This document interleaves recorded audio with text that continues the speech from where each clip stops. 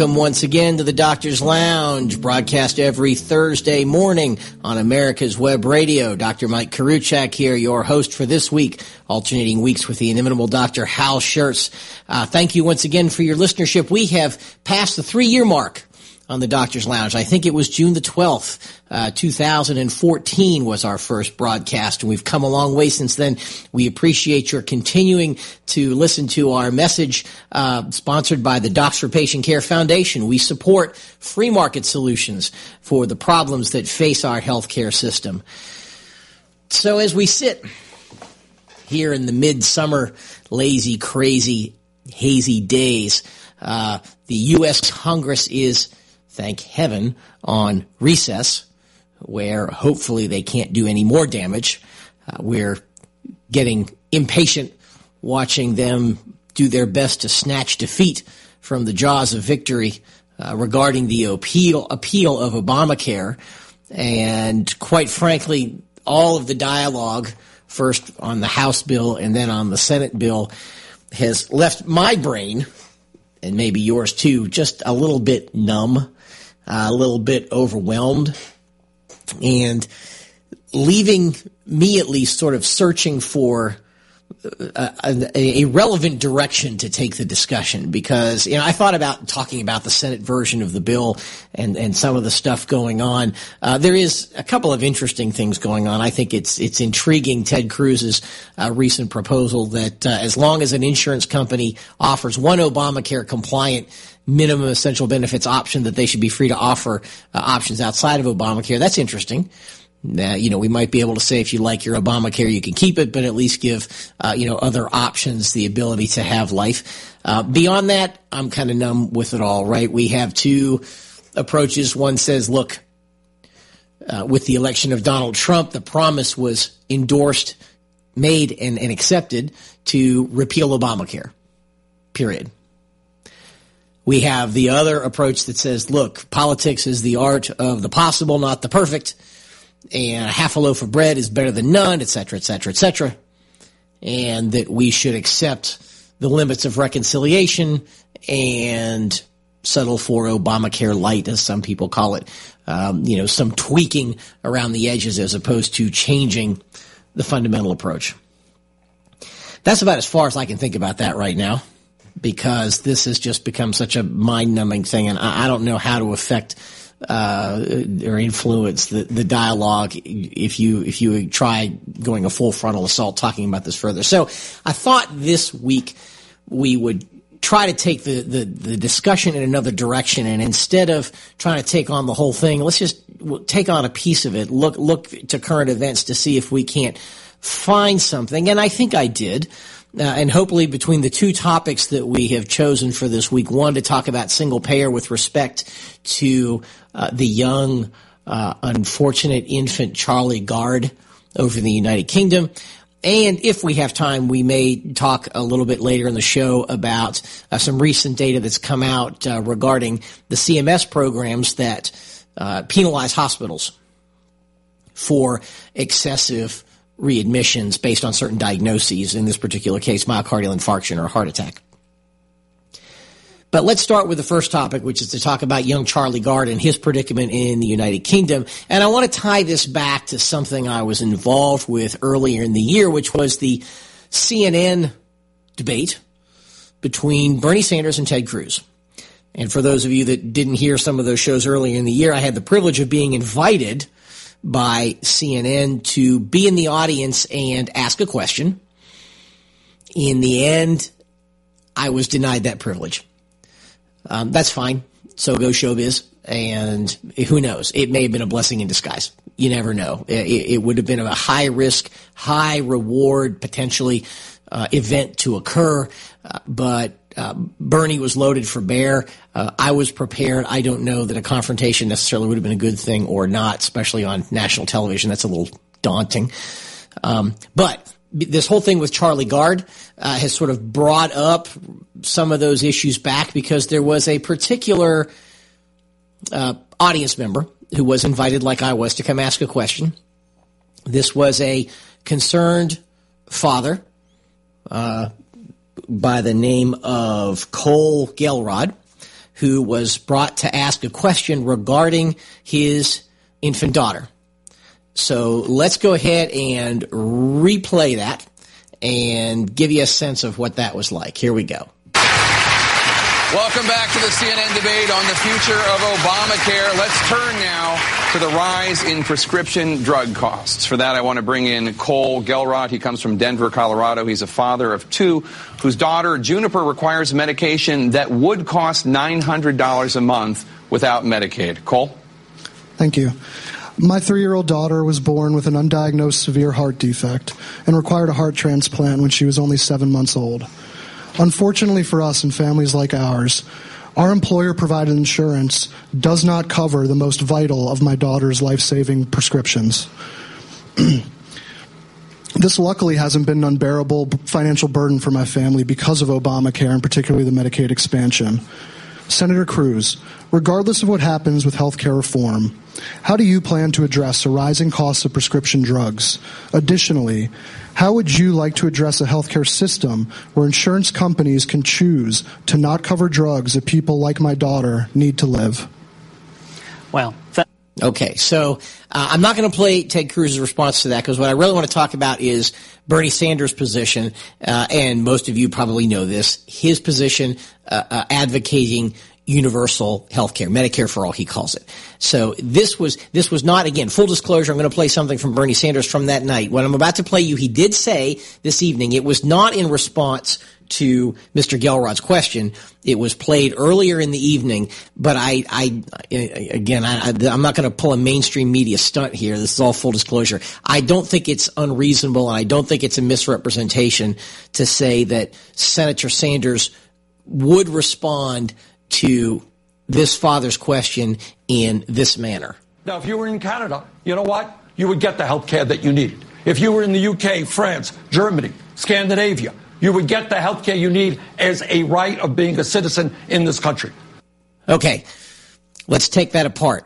All right. If you were a patient in the UK, he listed a number of countries, but listed the United Kingdom, he said that you would get the health care you need as a citizen of that country. So, we have an infant child in the United States who got her heart transplant, but is now on expensive medication, and this father, rightly so, probably lays awake, sleep nights. I sure as heck would, as a dad myself, worrying about the welfare of his child and worrying if he was going to be able to get her the care that she needed on an ongoing basis. Because obviously the heart transplant's just the beginning. It's just a first battle in a long war. So my heart is with this dad for sure. Bernie would say, and again, I played that and it wasn't a direct response to his question, but I'm sure, I don't think it's a misrepresentation, that Bernie would say, well, gosh, if we had Medicare for all, if we had universal health care, your child would get the care they need.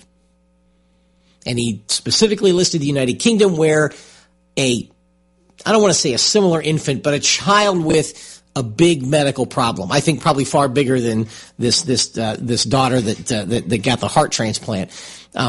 But Charlie Gard is in a tough bind. He has an illness for which there is no known cure.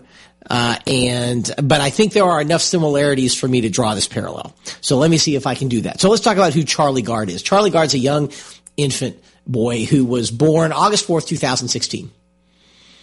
And as I understand it from the research that I have done to prepare for this broadcast, initially he was fine.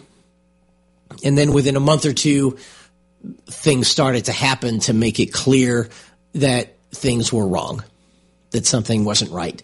And he was given medical care. He had a workup and was discovered to have a diagnosis, a profoundly rare diagnosis called mitochondrial DNA depletion syndrome.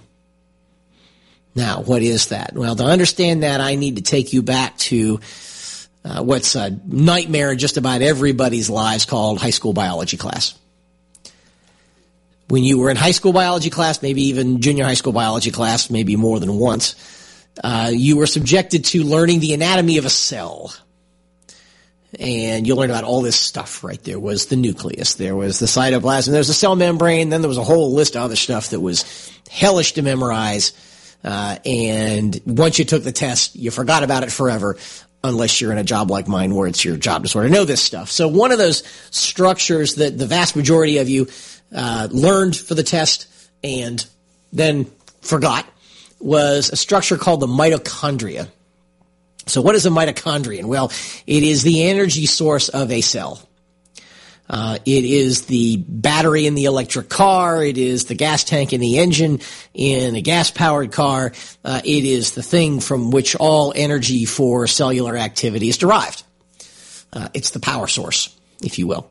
And it turns out that mitochondria have their own DNA, right? You remember from the nightmare biology class, most of the cell DNA is in the nucleus. But it turns out that the mitochondria has, 36 genes of its own that are independently inherited, transmitted to subsequent generations.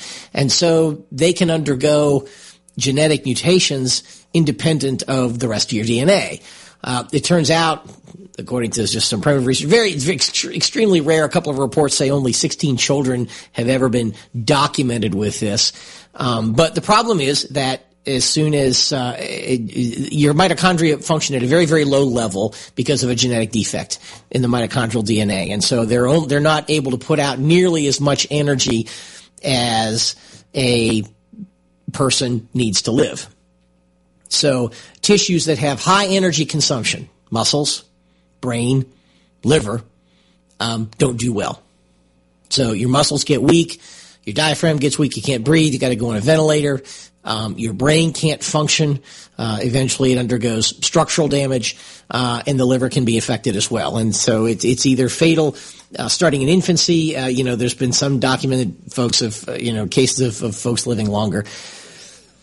But unfortunately, Charlie is in a bad way, and apparently he's got a lot of brain damage. And what has happened in recent weeks is that earlier this year, his doctors petitioned the courts. The family division of the High Court of England and Wales were petitioned that Charlie should be allowed to die. And the court ruled in favor of the hospital and the caregivers that Charlie should be allowed to die by the withdrawal of life support. The parents appealed the ruling. The ruling was upheld at the UK Supreme Court. A final legal appeal was made to the European Court of Human Rights, and they refused to hear the case, saying that they had nothing to add. Now, while this was all going on, Charlie's parents, being, I think, pretty resourceful, were able to crowdsource, do a GoFundMe campaign, and raise $1.7 million on their own. We'll pick this up next segment. You're listening to The Doctor's Lounge on America's Web Radio. The Docs for Patient Care Foundation is your way to join the fight and become a member of an organization created by doctors for patients dedicated to fighting for your healthcare freedom and preserving the doctor-patient relationship. Get a pen and paper. Write down www.docsforpatientcarefoundation.org. That's www.docsforpatientcarefoundation.org. Go to our site and please make a generous tax-deductible donation and join the fight today. Thank you. Did you miss a show that you really wanted to hear? All of our programs are available for download on americaswebradio.com and on iTunes. You can listen to your favorite programs on americaswebradio.com anytime you like. The Docs for Patient Care Foundation is your way to join the fight and become a member of an organization created by doctors for patients dedicated to fighting for your healthcare freedom and preserving the doctor-patient relationship. Get a pen and paper. Write down docs4patientcarefoundation.org. That's DOCS, the number 4, patientcarefoundation.org. Go to our site and please make a generous tax-deductible donation and join the fight today. Thank you. You're listening to America's Web Radio on the AmericasBroadcastNetwork.com. Thank you for listening. Welcome back to the Doctor's Lounge on America's Web Radio. Karuchak, your host this week. Thanks so much for listening once again. We are talking this week about something different, right? We're getting away from Obamacare repeal. What's the House doing? What's the Senate doing? They're on recess. I decided we're going to take a recess from that particular conversation and take this in a different but related direction. We all know that as part of the acknowledged implosion of Obamacare, that folks on the big government side of this issue say, well, Obamacare is failing because it didn't go far enough. Right? We need a public option. We need single payer. We need Medicare for all. And a particular case of a young child named Charlie Gard in the United Kingdom, where, of course, they have the National Health Service, which is a single payer system, right? This would be Bernie Sanders' dream, probably Barack Obama's dream, Don Berwick's dream. Lots of folks think this is truly the way to go. There is this young child, Charlie Gard, and we're talking about his dilemma, his predicament, and drawing some parallels between that and one of the patients or patient's parents who was allowed to ask a question during a CNN debate back in February about their child, who in much better shape than Charlie Gard, but with a heart transplant. But the question was, what's the right way for society to respond to, in this particular case, young children, infants with severe illnesses that will be very expensive to take care of? What's the response of a single payer system to that? So we're talking about the details of Charlie Gard's predicament. So young Charlie Gard, he is coming up on his first birthday, which will be August 1st, 2017, just past his 11-month birthday, July 4th, and talking about his plight with a condition called mitochondrial DNA depletion syndrome, which in a nutshell is a devastating disease that is likely to take his life as an infant, regardless of what is done. But we have a real dilemma here in how the National Health Service has responded to this, because they have decided that Charlie must die, that life support will be withdrawn. His muscles are too weak for him to breathe on his own. And so, once they turn the ventilator off, pull the plug, if you will, the odds of his surviving, I would guess, more than a few hours with a weak diaphragm, not to mention a badly damaged brain and whatnot, possibly liver as well, that his prognosis is extremely poor. Even now, you pull the plug, and I think his death is inevitable. And the High Court of England, the Family Division of the High Court of England, initially ruled on the 11th of April that Charlie should be allowed to die. That appeal was taken to the UK Supreme Court, which upheld the lower court's ruling. A final legal appeal was made to the European Court of Human Rights, who refused to hear the case. And that's where we kind of left the story at the end of the last segment. There is, of course, more to the story, and the details continue to unfold even as we speak. The plug was supposed to be pulled this past weekend. They got, I guess, a stay of execution, if you will. And as far as we know at this point, at the time we're doing this broadcast, he's still alive. But that's not going to last long. Now, the bigger details to emphasize is, number one, the parents raised $1.7 million to pay for Charlie's care. Did a GoFundMe thing. Certainly, to be able to raise that kind of money, I think is an interesting reflection of public opinion on this. But in spite of the fact that the money is available, the courts have refused to allow him to survive. There are some other things that have happened as well.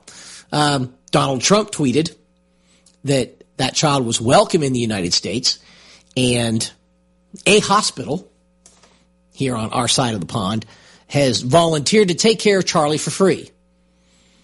Now, no one's identified that hospital yet, and I will resist the temptation to conjecture in public as to why that is.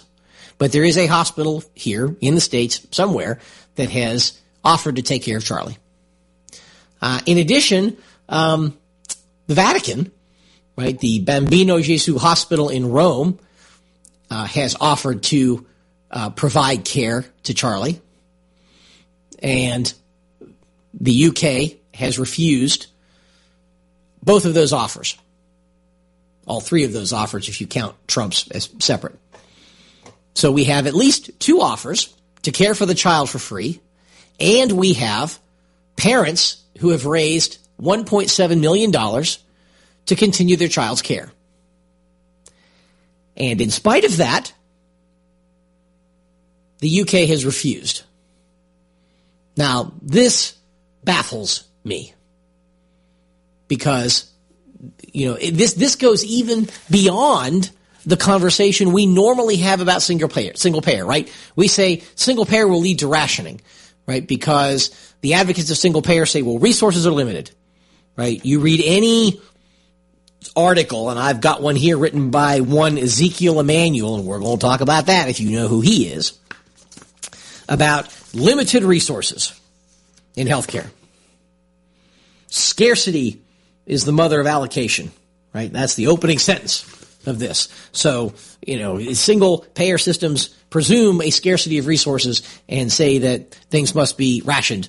And in this particular case, there is no scarcity of resources, right? There is a glut of resources here. We got $1.7 million in cash sitting in the bank somewhere. We have an American hospital willing to take care of this child for free. We have an Italian hospital willing to take care of this child for free.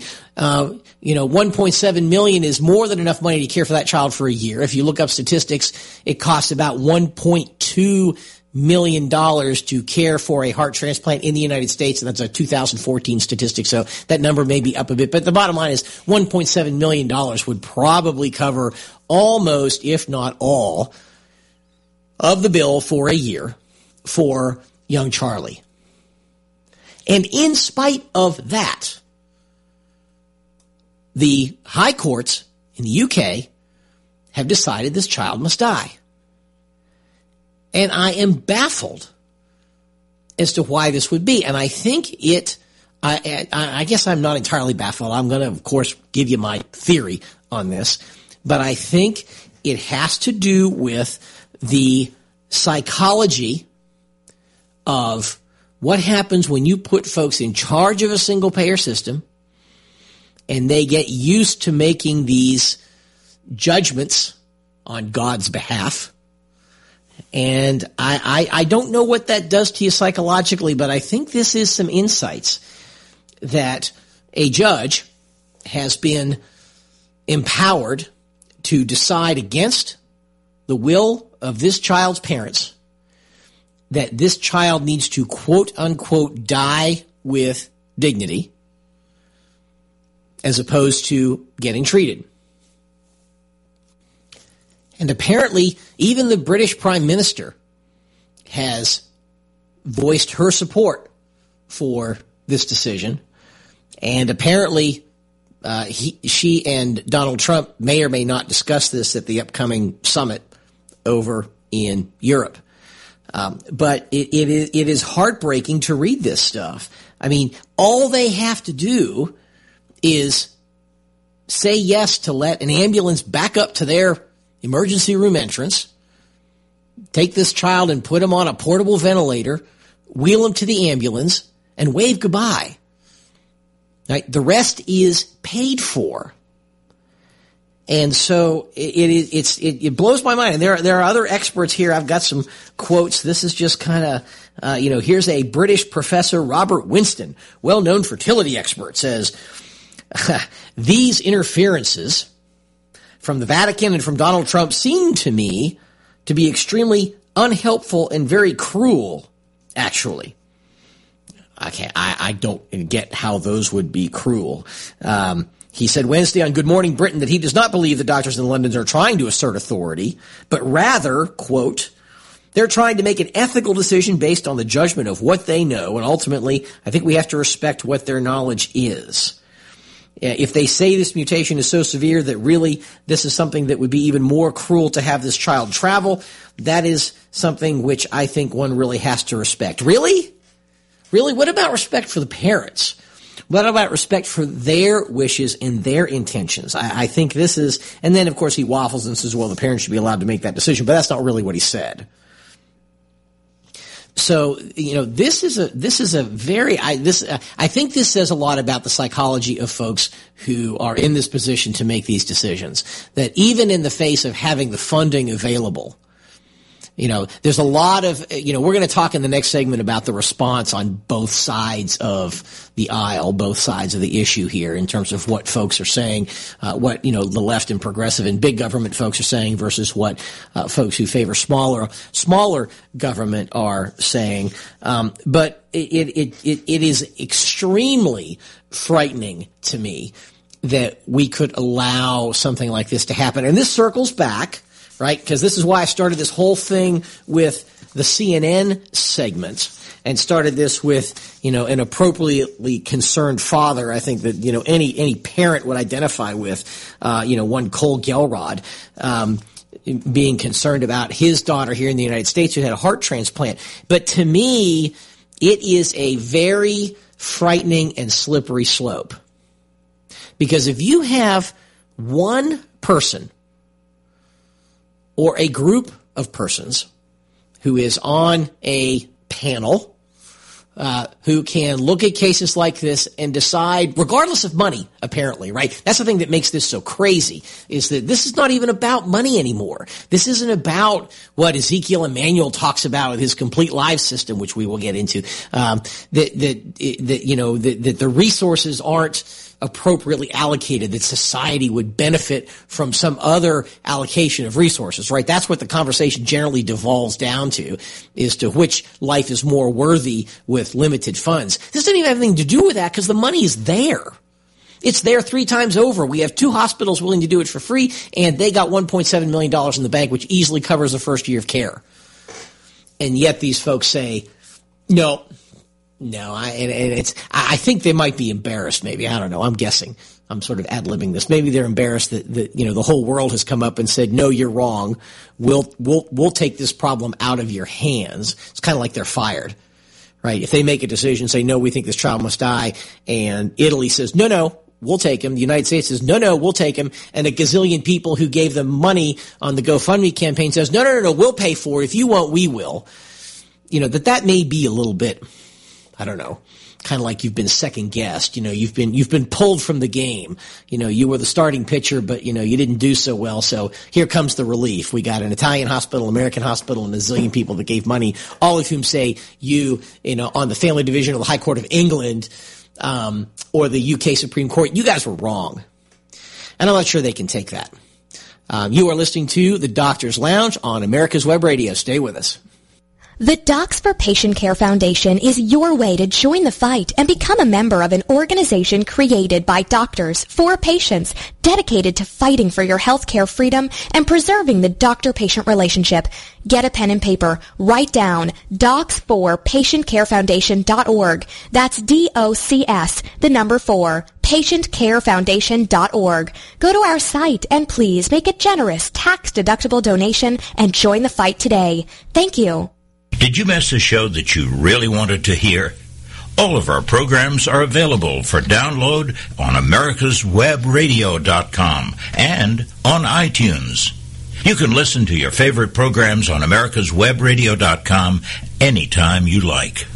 The Docs for Patient Care Foundation is your way to join the fight and become a member of an organization created by doctors for patients, dedicated to fighting for your healthcare freedom and preserving the doctor-patient relationship.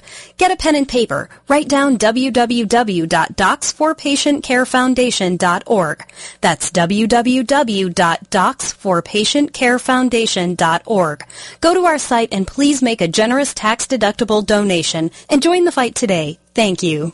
You're listening to America's Web Radio on the AmericasBroadcastNetwork.com. Thank you for listening.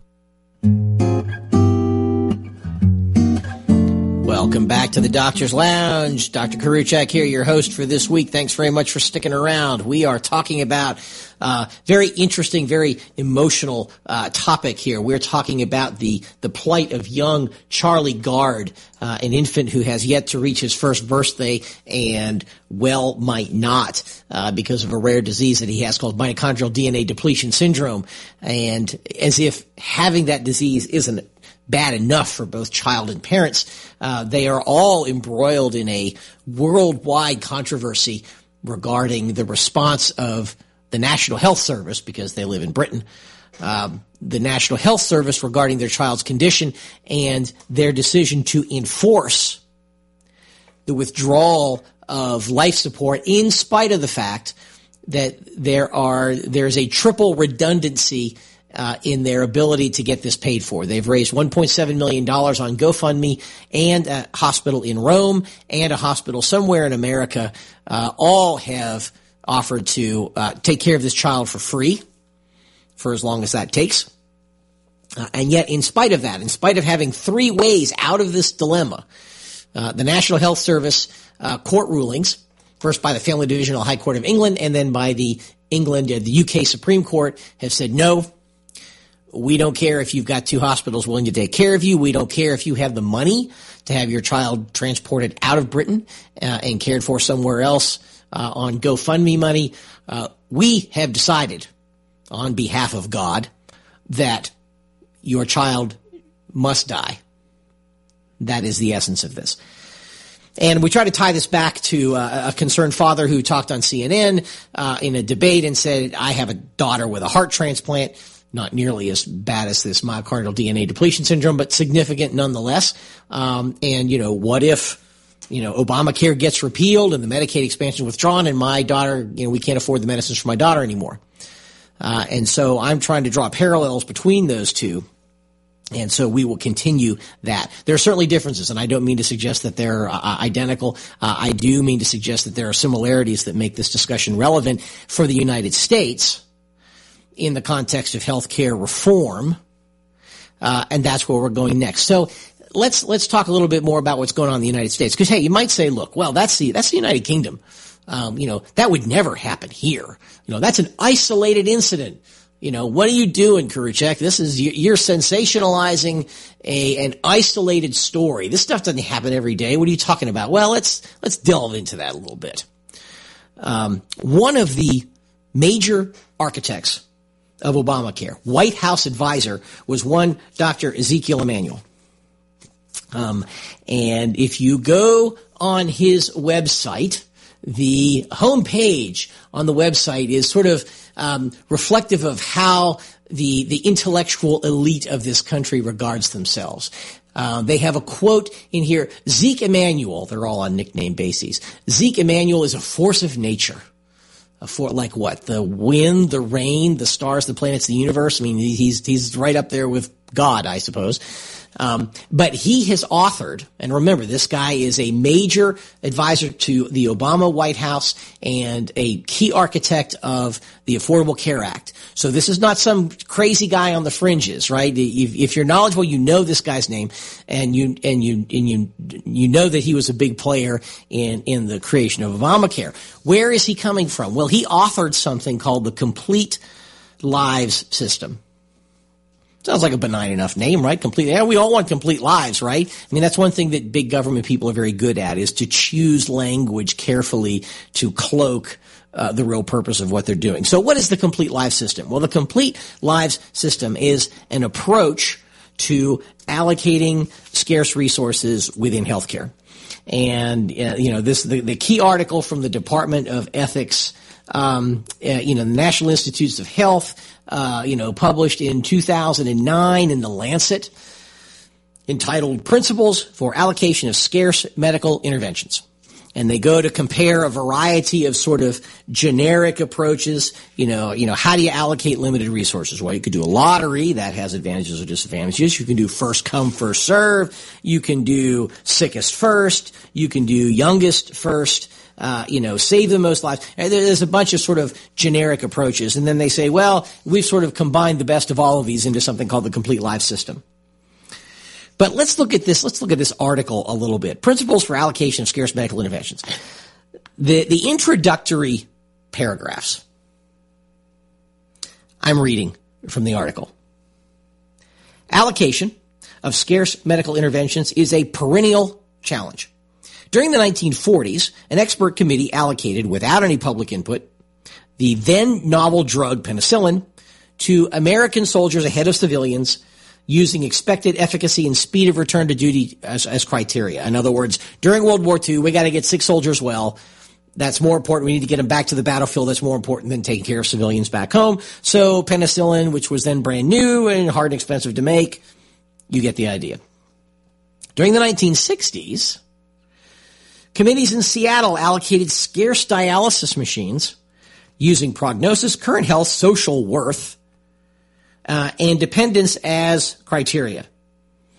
How can scarce medical interventions be allocated justly? This paper identifies and evaluates 8 simple principles that have been that have been suggested. Okay, so let's go back and look at their examples for a minute and see what we can learn from those. Well, let's see. Penicillin.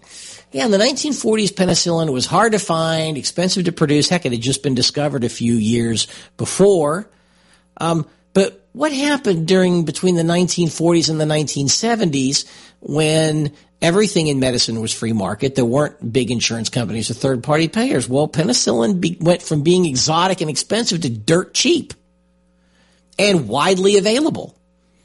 And, aside from prescription, penicillin doesn't cost anything now. So it went from being scarce and expensive to dirt cheap and everywhere. How interesting is that? How about dialysis?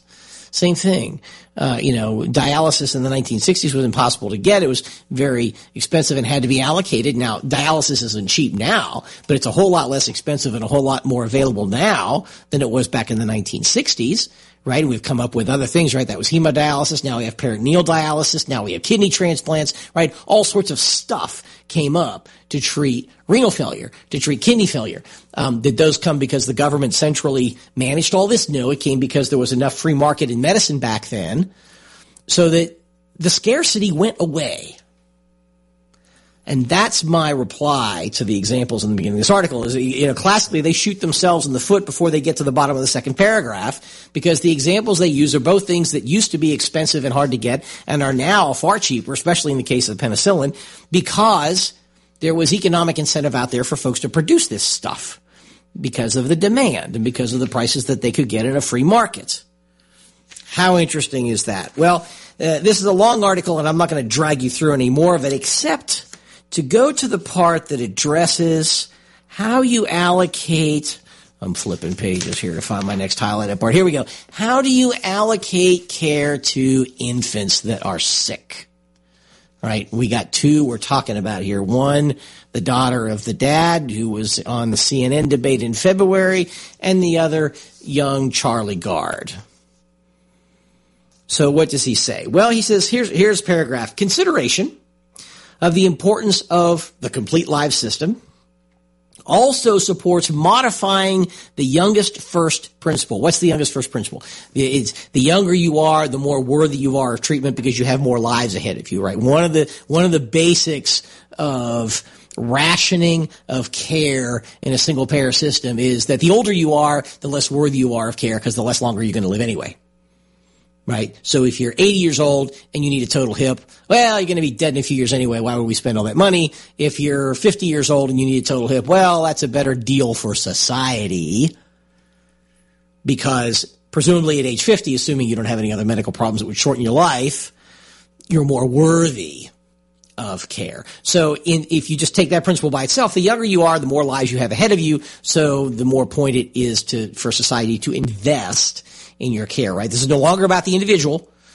No longer about the individual. This is all about society in this paradigm. So, consideration of the importance of complete life system, also supports modifying the youngest first principle by prioritizing adolescents and young adults over infants. Now, if you want to see this graphically, go to your computer, pull up Google, and type in Ezekiel Emanuel, the Reaper curve is what they call it, in reference to the Grim Reaper, the Reaper curve. On the x-axis is age, and on the y-axis is this nebulous, no units measurement called probability of receiving an intervention. In other words, the probability that you're worthy of care. And the graph starts very, very low. So newborns are actually less worthy of care than folks in their 60s and 70s, and the graph only goes to 75. But the lowest point on this graph is birth.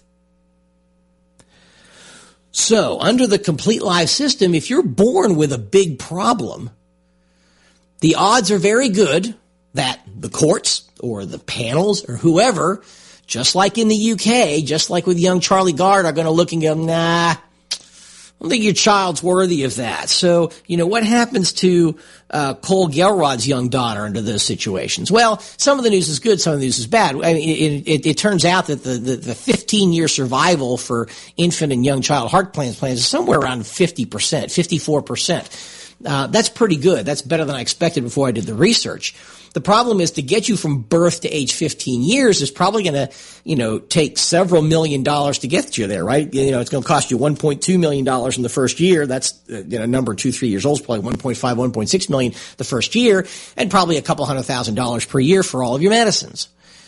So it is entirely possible that, that based on Ezekiel Emanuel's Reaper curve, that a newborn with a bad medical problem at birth, surely, myocardial DNA depletion syndrome for sure, but even a heart defect that requires a transplant, it's possible that Mr. Gelrod, I can't say for sure, of course, and needing a heart transplant is not as dire as this mitochondrial problem, but it is entirely possible that under the right circumstances that this father's young daughter wouldn't be in a position to worry about getting her medicines because she would have been denied the transplant in the first place. Entirely possible. And that's exactly what, Ezekiel Emanuel says. Infants, in contrast to adolescents, have not yet received any societal investments, right? Adolescents have received substantial education and parental care, investments that would be wasted without medical therapy. Infants, by contrast, have not received any investments. So the idea is, it's like buy low, sell high. Right? I mean, if you look at an investment, if you look at a sick infant, a desperately ill infant, you might say, you know what? We're not going to put any money into this. Just let him die. Horrible. So that's what we're up against. So in the last segment, it looks like I'm going to burn this whole thing up on one topic. We're going to look at some of the reactions in the press. And we will get to that shortly. Stick around. You're listening to the Doctor's Lounge on America's Web Radio. The Docs for Patient Care Foundation is your way to join the fight and become a member of an organization created by doctors for patients dedicated to fighting for your healthcare freedom and preserving the doctor-patient relationship. Get a pen and paper. Write down www.docsforpatientcarefoundation.org. That's www.docsforpatientcarefoundation.org. Go to our site and please make a generous tax-deductible donation and join the fight today. Thank you. Did you miss a show that you really wanted to hear? All of our programs are available for download on americaswebradio.com and on iTunes. You can listen to your favorite programs on americaswebradio.com anytime you like. The Docs for Patient Care Foundation is your way to join the fight and become a member of an organization created by doctors for patients dedicated to fighting for your healthcare freedom and preserving the doctor-patient relationship.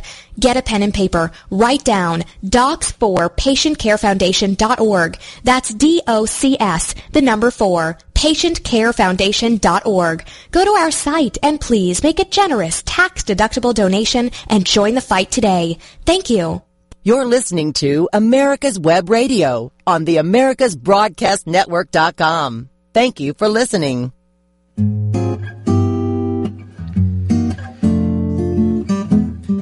Welcome back to the Doctor's Lounge. Karuchak here on America's Web Radio, bringing you the best in healthcare policy chat radio every Thursday morning. We are sponsored by the Doctors for Patient Care Foundation. We are a 501c3 organization. We survive only through your financial generosity and donations. So if you like what you hear, please go to www.d4pcfoundation.org, D, the numeral 4, pcfoundation.org, and please give generously. No donation is too small, and certainly no donation is too large, of course. But we thank you for your time listening to the program. We also thank you in advance for your financial support, because this stuff doesn't happen without it. The board of Doctors for Patient Care Foundation, we donate our time. We don't get paid to do these radio shows or any of the other things that we do. But there are expenses beyond just us donating our time. And without your financial support, this stuff doesn't happen anymore. So please give generously if you possibly can. Thank you. We are continuing the discussion here as we enter segment 4 of what happens when single-payer systems are confronted with sick babies.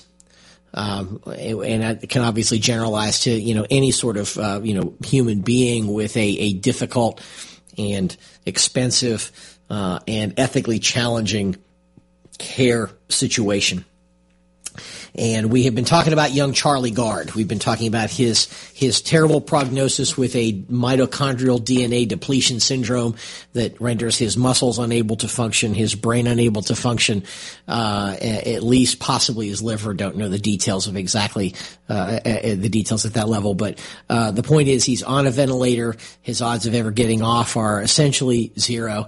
There's a lot of conjecture out there as to whether he feels pain or not. No way of knowing, I think.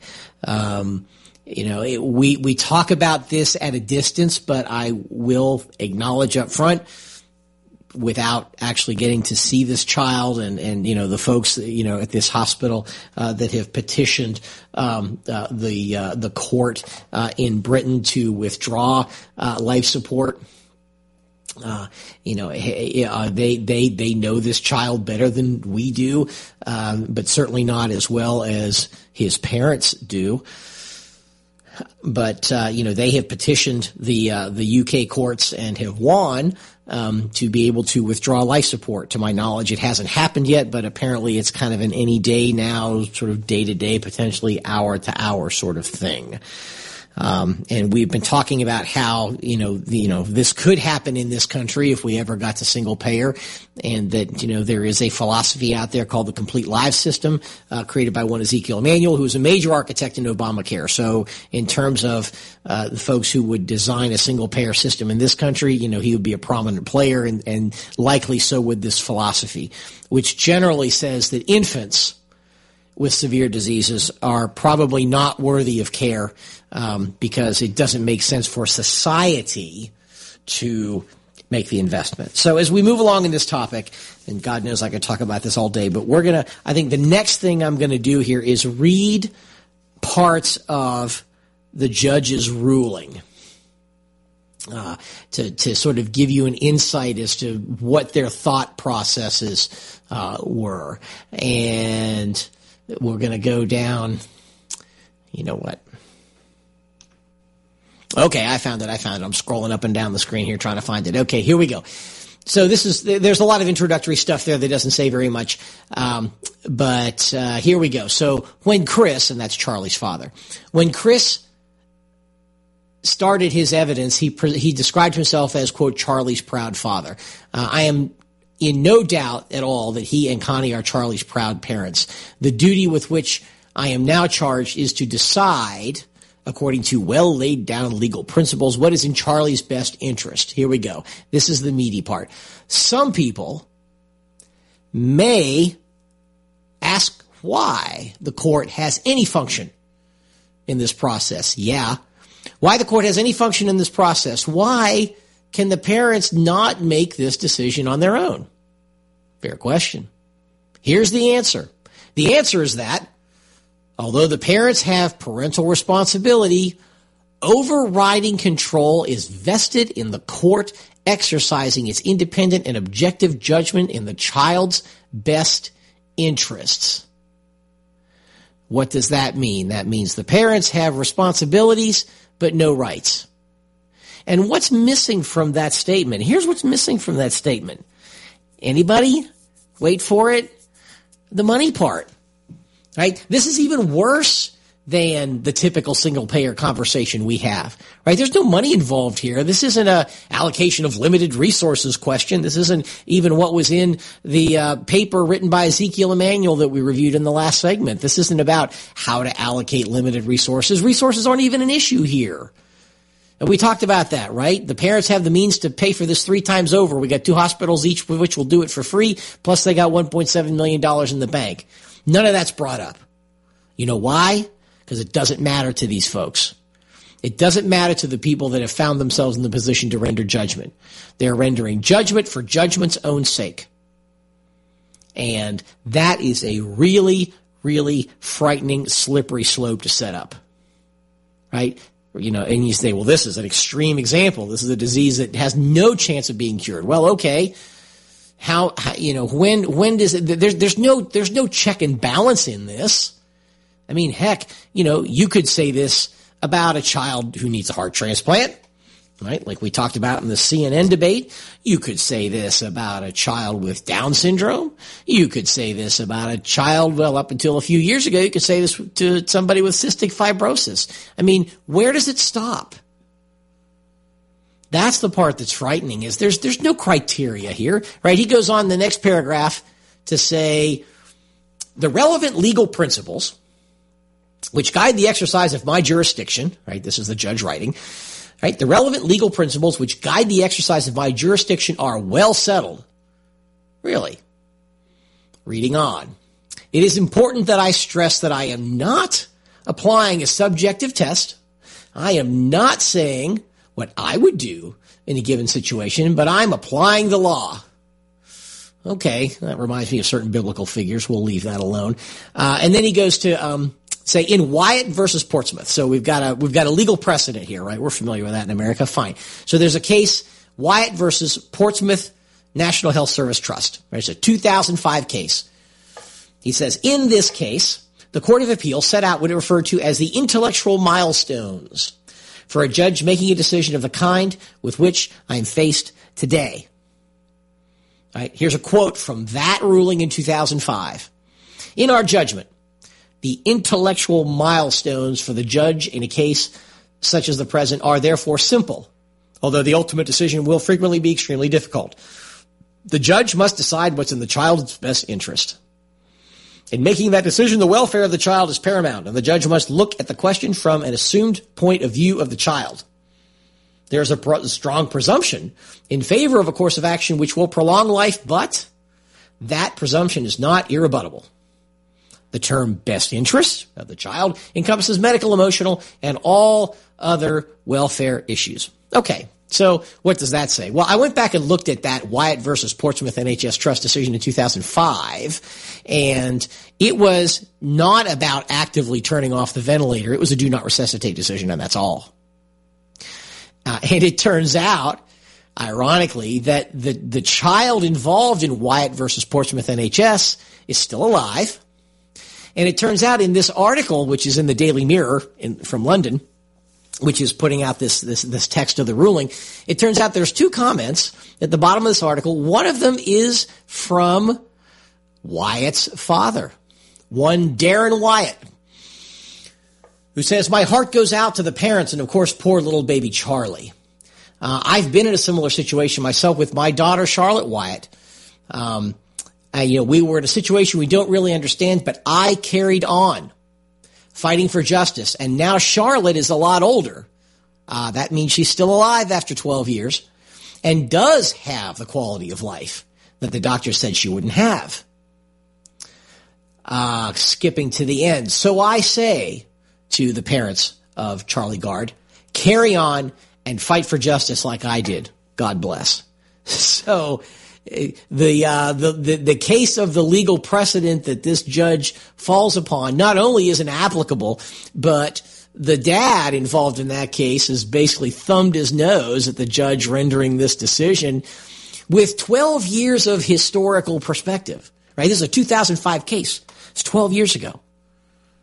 And here we are, she hasn't had to be resuscitated, thank heaven, but here we are, an interesting irony. So let's look at some other things here, right? We got some other articles. What other response is going on in the media about this stuff? Well, I got 2.5 minutes left. Let's go over a couple things. One is CNN's got an article out, that was on their website, written by one, Dr. Robert Klitzman.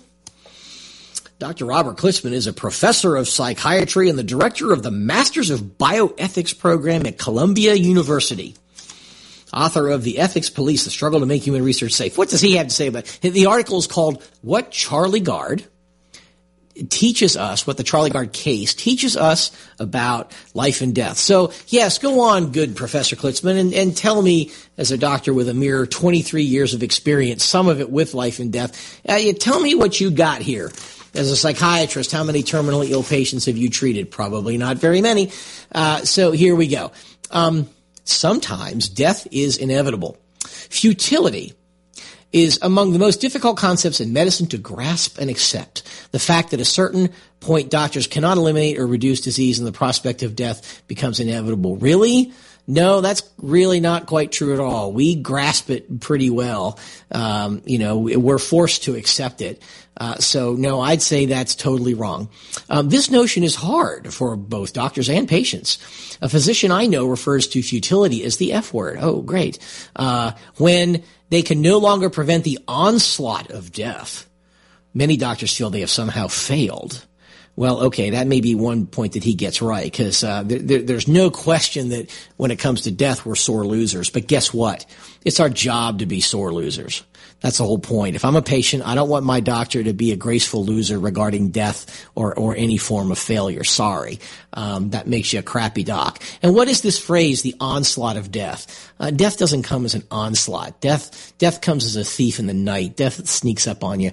It's not, in the experiences that I've had with death in my patients, and in the death of my father years ago, it doesn't come as an onslaught where you can see it coming a mile away and you know when it's actually going to happen. It sneaks up on you. It's a thief in the night. So to suggest anything else is ridiculous. Okay, I could go on and on and on. I wish, we're about 10 seconds left, so I'm going to stop. Maybe we'll do some more in a couple of weeks. Thanks for listening. You've been listening to the Doctor's Lounge on America's Web Radio.